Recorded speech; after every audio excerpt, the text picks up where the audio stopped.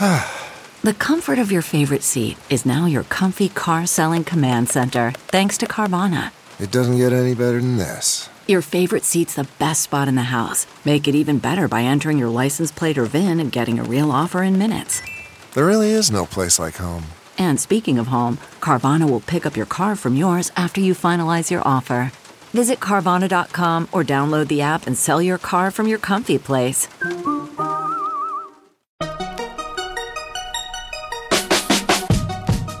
Welcome to another weekend bonus episode of the Tech Meme Ride Home. I'm Brian McCullough. The news that Yahoo was going to shut down Yahoo Groups, as I said, was another gut punch when you realize how much of the web's history is so ephemeral. That also got me thinking that Yahoo as a company, or a brand, or whatever, might be about to go down the memory hole.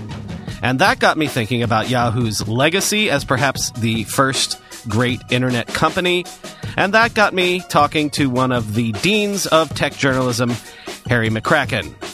What is Yahoo's legacy? Why has it ended up the way it has? And also, why do we feel nostalgic for the sort of web that Yahoo Groups represents? What has changed on the internet from the glory days of Yahoo Groups until today? So, Harry, as I just said, I kind of want to use this as an excuse to talk about Yahoo, its legacy, what might have been. This is prompted by the news, that Yahoo Groups is the latest thing that's going to be euthanized, I guess, to a degree. In your piece talking about it, you mentioned that Yahoo was the first website you think you ever visited? I'm quite positive of that. I have very vivid memories of, I believe it was at the end of 1994, logging on and being shown Yahoo by a colleague who was on the web slightly before I was. And I even remember the first search I did on Yahoo, and it got me hooked.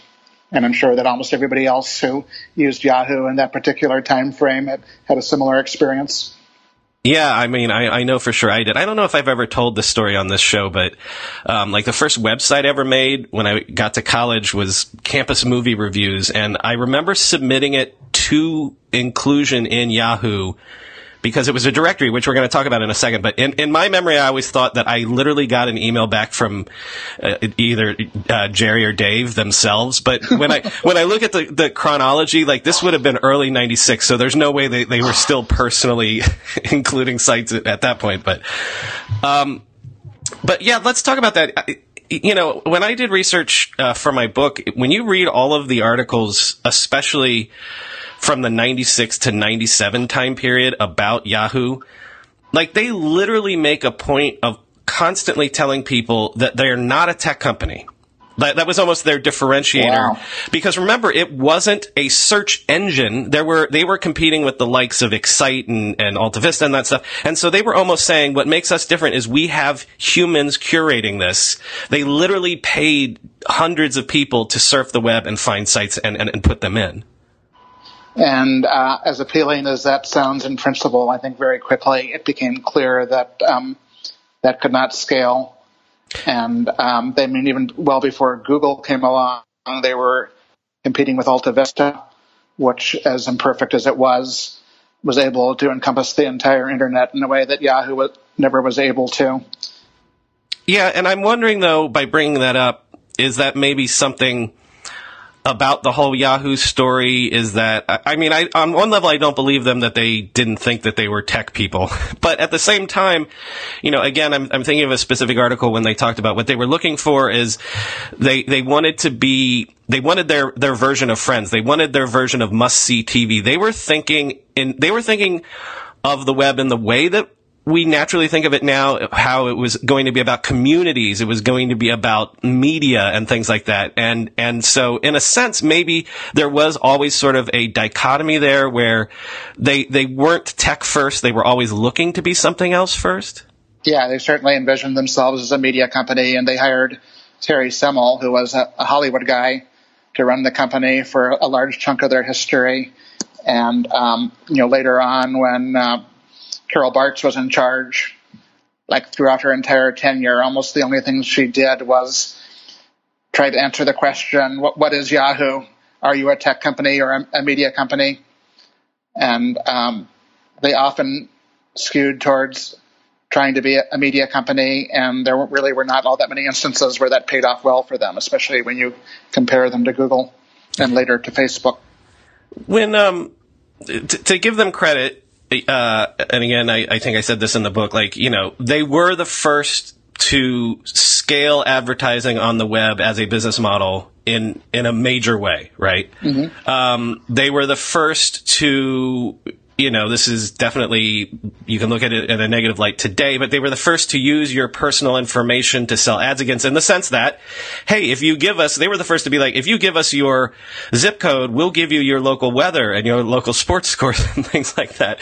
But they were the first to do that, and they were huge winners in the .com era. Like, you know, there was a time when I think their market cap was 160 billion or something. Like, them and AOL, they were the two, like, huge winners up until, you know, 2000. They basically invented the internet portal, and for all the problems they had, they did better than Excite and Lycos and all the other internet portals. And essentially today, Google is nothing more than a very, very, very ambitious internet portal. So in some ways, it is following the model that Yahoo established more than 20 years ago. You mentioned the Terry Semel era, because again, you know, this is sort of forgotten, but like in the aftermath of the bubble bursting, Yahoo was one of the first to turn around because of him. Like, basically, the two survivors by like 2003 seemingly were eBay and Yahoo. But again, unless I'm misremembering, like, Semel's move very much was, oh, we're doubling down on media. We are not doubling down on any sort of tech. We're just doing what media does, but just in this new type of platform. Yeah, I mean, they went through periods where they would stop doing search technology altogether and outsource it, like they did with Google for a while, and then they had to come back later on and attempt to rebuild their search competence, which was really difficult, especially since at that point Google had become a behemoth. I think Semel did some intriguing things. Yahoo has always had this long history of doing something interesting or creating something interesting and then being really poor on follow-through. Probably the single most classic example of that is acquiring Flickr, right? Which was a really smart thing to do. And there was a brief period where it was run by the founders, and even though it was part of Yahoo, it was still hip and interesting and evolving quickly. But there are just all these countless examples of Yahoo starting something or acquiring something and just not figuring out how to continue on with that. During the Semel era, they also were a really early pioneer in internet TV, and they were building widgets for smart TVs before just about anybody. And again, that long-term did not amount to anything, even though in theory, if they had played all of their cards perfectly, they could have been a presence on TV before anybody else. You know, the amazing thing, like, if you go through the list of acquisitions, before we even get to like the Flickr and Delicious era and things like that, like, they're the most interesting acquisitive company almost of the entire internet era. The reason Mark Cuban is a billionaire is because Broadcast.com, like, they could have been YouTube maybe if they had done that the right way.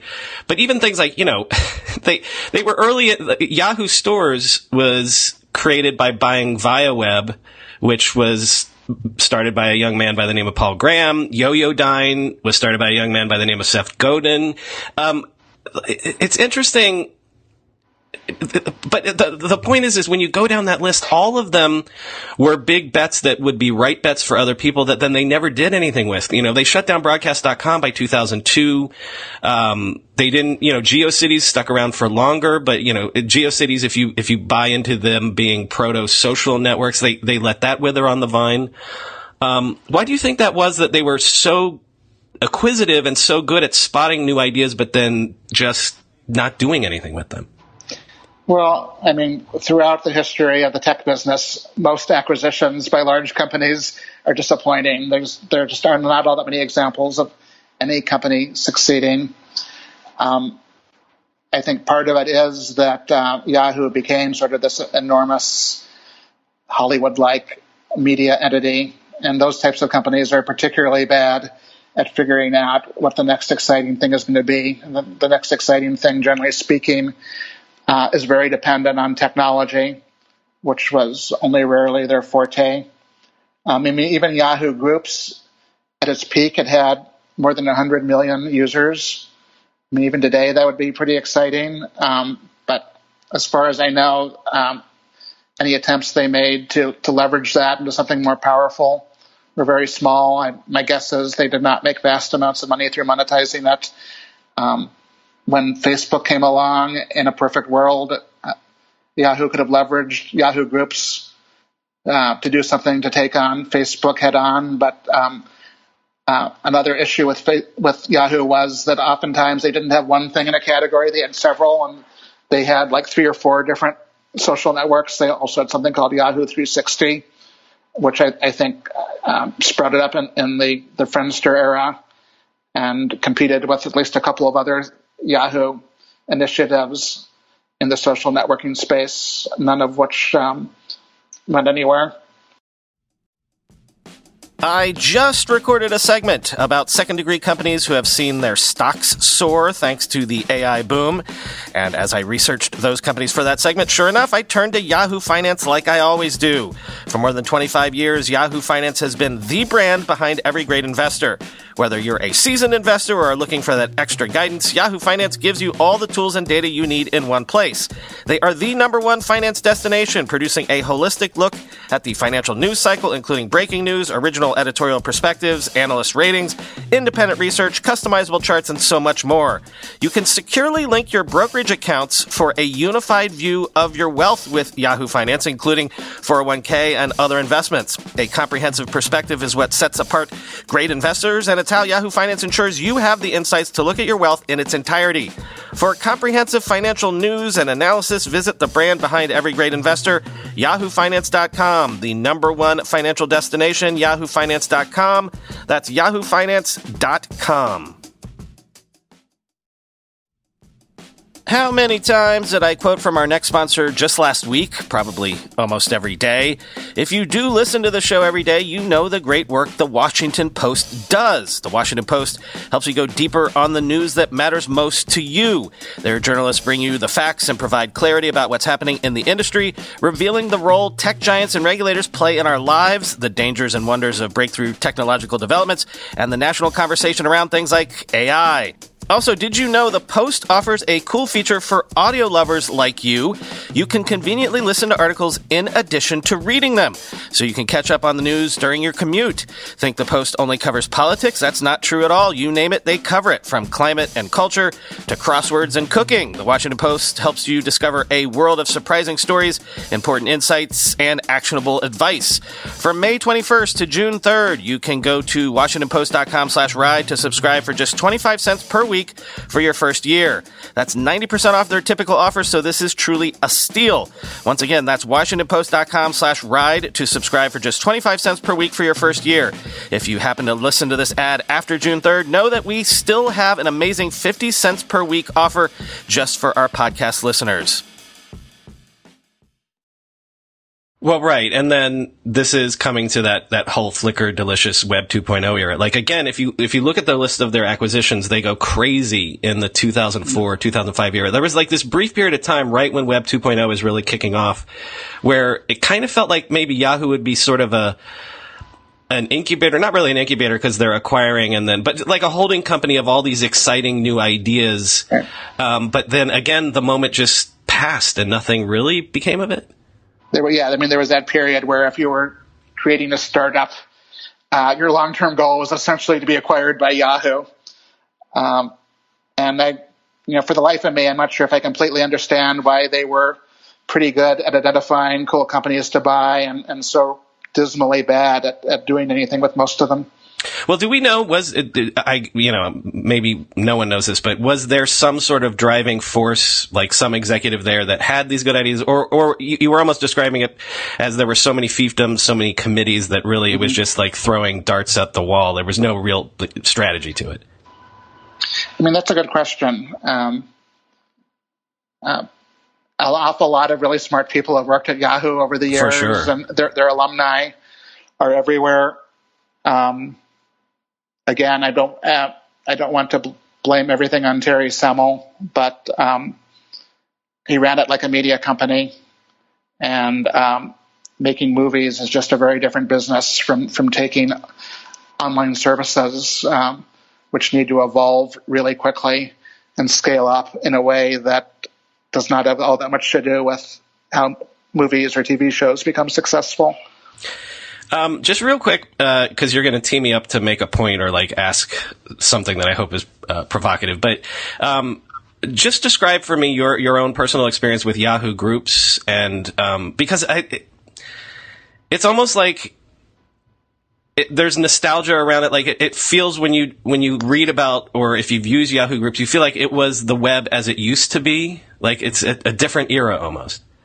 Yeah, I mean, they really were rather similar in some ways to BBSs, except they were really easy to set up, and Yahoo hosted them for you.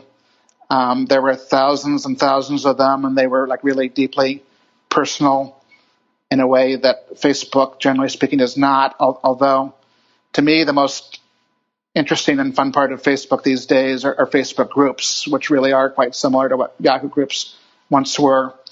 But Yahoo Groups they were run by individuals.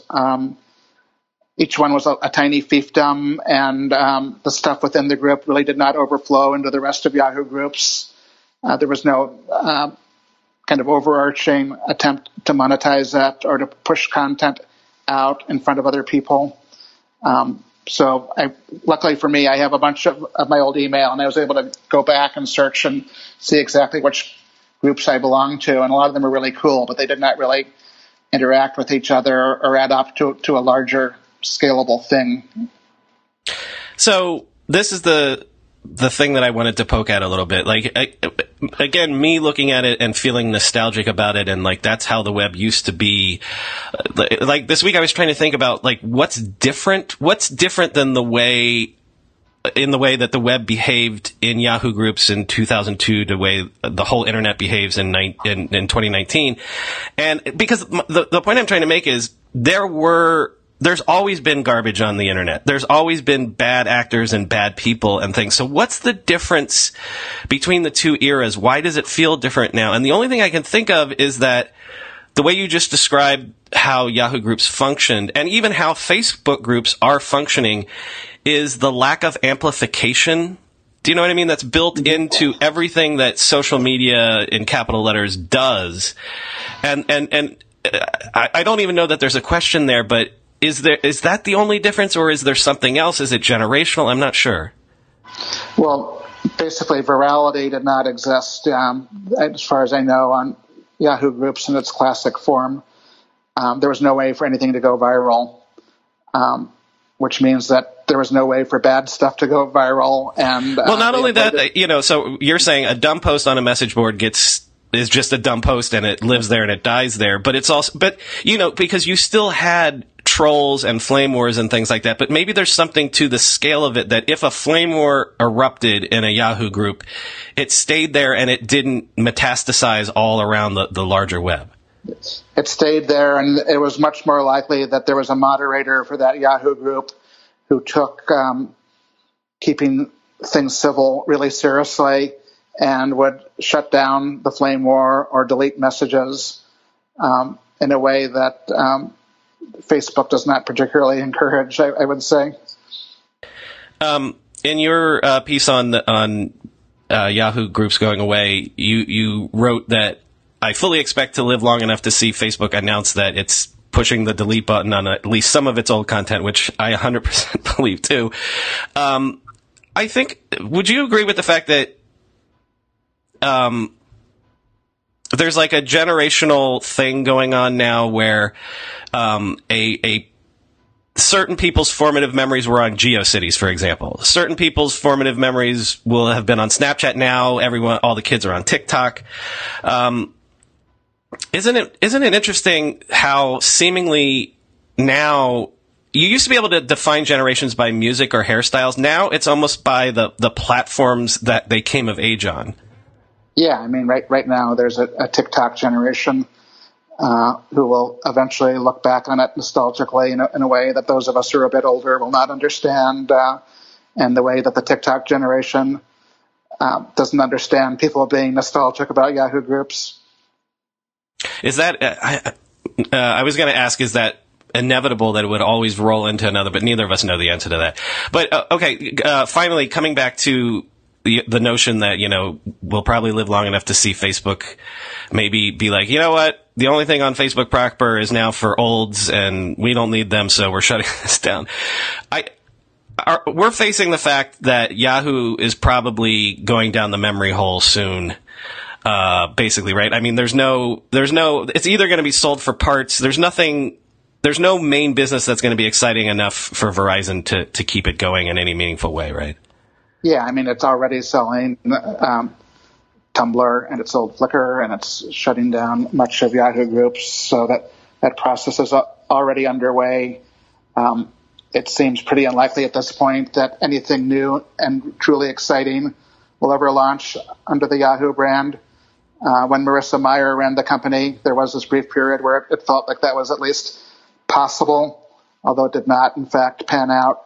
But essentially, Yahoo already is nothing much more than a brand people recognize and some services that have a lot of users still because they've been around for so long. So if you were to leave us with what maybe the legacy, what we should remember Yahoo for, maybe being the first truly great internet company? Yeah, I was trying to think about that in my story, and the other one that came to mind was Netscape, which in some ways has certain parallels with Yahoo in terms of having done some great things, but having had difficulty following up, although in the case of Netscape, their big problem was that Microsoft was determined to crush them. And as far as I remember, it's not like Yahoo had an arch rival who was determined to crush it. It's much more that Yahoo had trouble living up to its own potential over and over again for 15 to 20 years. And by the time Google came around, the problems that Yahoo had already been created. So it was not like Yahoo was flourishing until Google came into the picture.